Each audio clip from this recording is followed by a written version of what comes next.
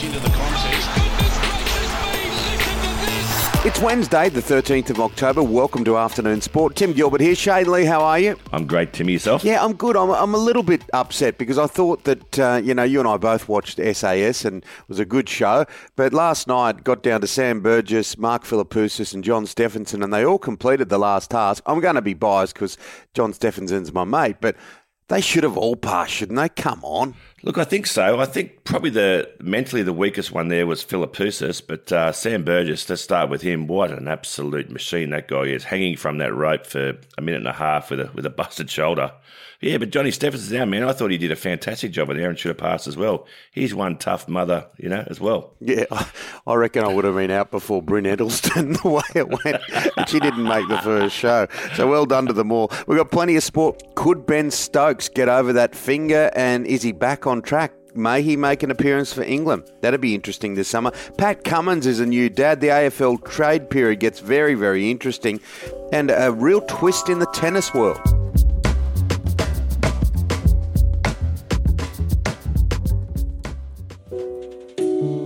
Now, there's nothing like a healthy head of hair. Shane, when I first met you, those blonde flowing locks, well, they had a life of their own. Yes, Timmy. As they say, look after your hair and everything else will take care of itself. Now, I've got something for you too, Timmy, even with that silver fox look. It's called Mane Hair Care. Oh, Mane Hair Care. I know it. I absolutely love it. Yes, mate. Specialised men's hair care, targeting scalp conditions to stimulate scalp and, over time, improve growth. Oh, it's a fantastic product. It really is. I also note that it's all Australian, fully organic ingredients, Shane. Yep. Not only will you look good, but the scent is just wonderful. Mane Hair Care. I'm going to get it on today. And that's spelled M-A-N-E, manehaircare.com.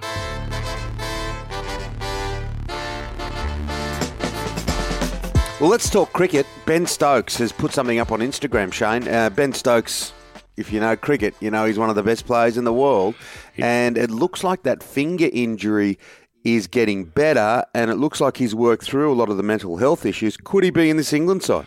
Well, he'll make a big difference if he is. It goes back to, I think it was around the 12th of February in the IPL where he broke his finger, not including the original Ashes squad. But says he can now grip a bat. So, look, he made a huge difference last series, averaged 55, scored 2 centuries and 2 50s. But Michael Vaughan's also come out and said for him to come back early would actually make it a lot worse for the whole team and the squad as well. So there's a balance there, but there's definitely hope for England that he may play.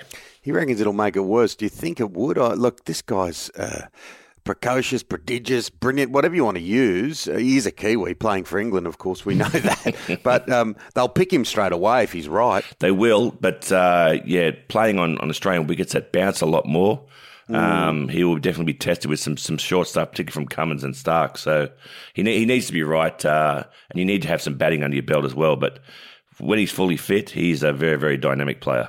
Now, Ashton Agar, the Justin Langer drama continues. Ashton Agar has come out and defence of his fellow West Australian.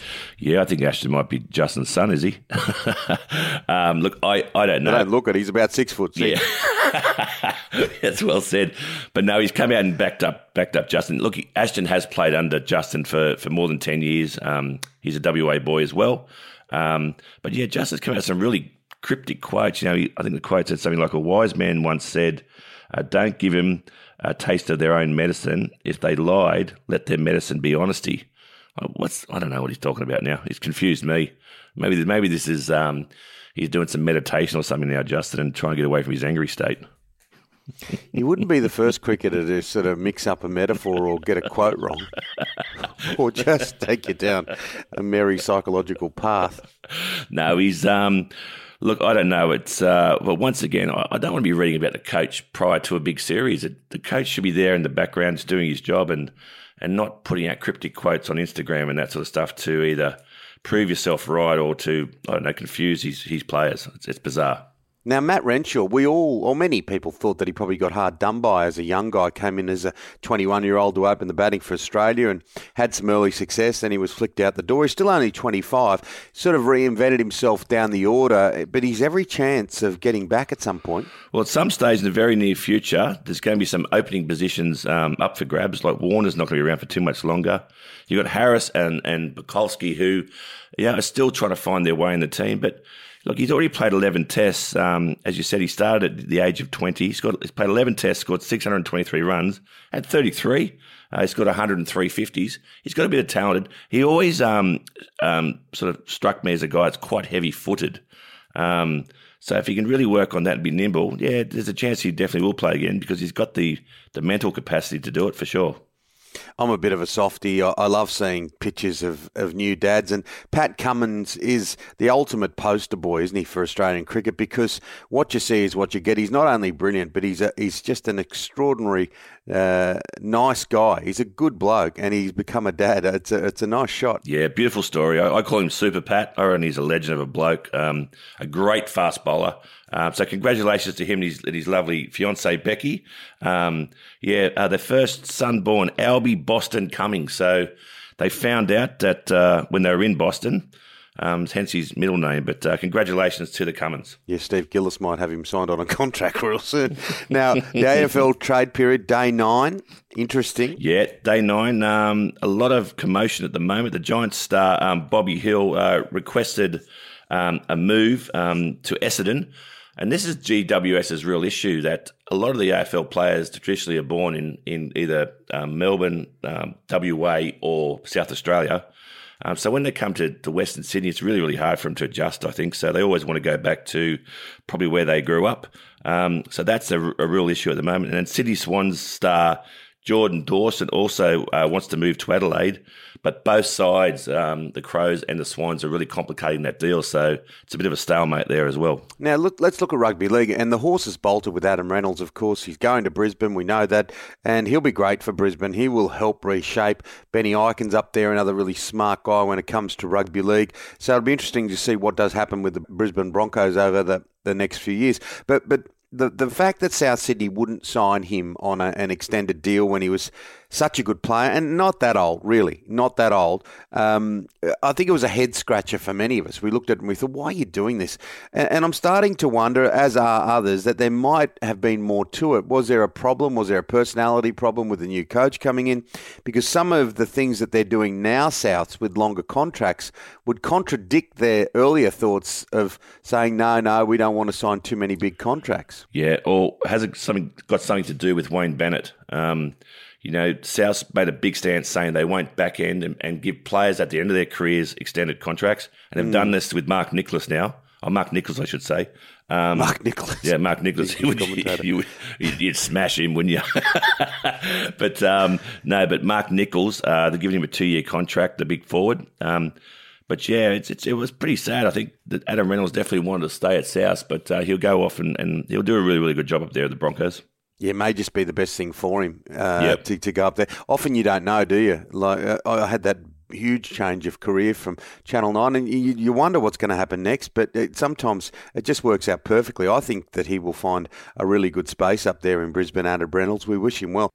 And the Socceroos last night, lots of people watching this one, going down agonisingly to Japan and their winning streak over. Yeah, the 11-run winning streak, Timmy, came to an end with an own goal by the Australians. So Japan winning 2-1. The own goal happened in the 85th minute, so heartbreaking, but it's the first little hiccup in the road to hopefully the World Cup. And what about these top football referees in Australia? The A-League's got some challenges full stop, hasn't it, by trying to get up and running in this post, or not even post-COVID world, because many of the states have got borders shut, and now their referees are going to walk out on strike. Mate, the A-League is all over the shop like a store detective, mate. There's trouble everywhere, and look, due to the split, the refs have said they've had no support, they've had no guarantees of their contracts, and they've been unable to train. So, yes, lots of issues at the A-League. They need to sort it out quick. Now, this Boston Marathon, what about this bloke took the wrong turn? Yeah, the wheelchair athlete, poor guy, took the wrong turn. It cost him about 20 seconds, and he said that in terms of prize money cost him about $68,000. Wow. So the poor guy, they mustn't have had the the barriers sort of cordoned off appropriately. So he wouldn't be happy. It's a wrong turn to take. We take a wrong turn on the streets, Timmy, we get fined $300, not 68,000. Oh, that's a lot of money, and it's 68,000. Probably not a lot of money to Lewis Hamilton, who's taken to social media to deny claims about friction with Mercedes. But it's this long, protracted piece of work, and there is an old saying: "The louder I cry, the more doubt I imply." I just wonder, he's come out and gone to lengths to say that there's no problem, but it's a bit like saying that you got the full support of the board. Yeah, he's saying there's no friction at Mercedes, and what was said and written was just him being passionate and in the heat of the moment. But I think you might be right. There's more to that, Timmy. But it's so often, isn't it? It's so often the case when people go over the top in trying to either defend themselves or explain themselves, that there's more to it, or the full. You as a sports person, you would have never wanted the full support of the New South Wales board as captain, would you? No, because once you start getting their support, you know your time's limited. But it seems very, very similar what's going on with him at the moment, what's going on with Justin Langer. So, so both saying a lot of stuff. You still don't think Justin Langer's going to last all that long, do you?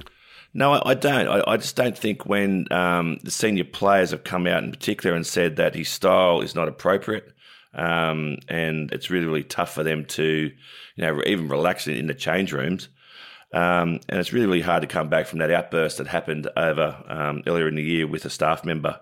I think it's a long road back for Justin. Well, he was a contemporary of yours, and it takes us back to the late 1990s, our story today, a little bit of a nostalgic moment in Shane's Corner. Meeting the Queen, the 1999 Cricket World Cup. Of course, I worked on that back here in Australia. Tell us about it. Look, it was fantastic. We got to go to Buckingham Palace. We had tea with the Queen, which was a surreal experience. We stood in this big drawing room, and at the time, our blazers were sort of these stripy green and gold blazers. And the Queen was standing in a little circle, and she said to Shane Warne, "Do you guys work in a ice cream parlour?" Because it looked like she sledged us. But it was a wonderful experience. We got to meet Prince Philip and shook their hand, and it was we were probably there for a few hours and walked away. I can't say I took anything as souvenirs, mate, but it was a wonderful, wonderful experience.